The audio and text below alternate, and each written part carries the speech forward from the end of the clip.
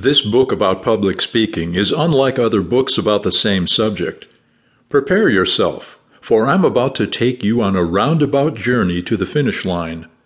When it comes to the human mind, the shortest distance between 2 points is certainly not a straight line. You may find yourself wondering along the way, where's he going with this? Trust me, I'll know when I get there, so be patient, please. I'm certainly not a psychotherapist, but I've reclined on that proverbial couch. In my mind, at least. And my mind is far scarier than a couch in any doctor's office. I won't be lecturing you in psychobabble. I won't give you a list of exercises numbered 1 through whatever to cure you of your fears.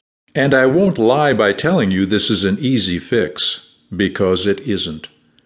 It is without question the most difficult self-healing I've ever undergone. But I conquered my fear, in my mind, without a therapist. No, it wasn't easy. But look at it this way. If I did it, so can you. And I'll help you, because I've been where you now are. So relax. Close your eyes. Take a deep breath. Clear your mind. Slow your heart rate. Imagine yourself conquering this fear. And you will. You'll see.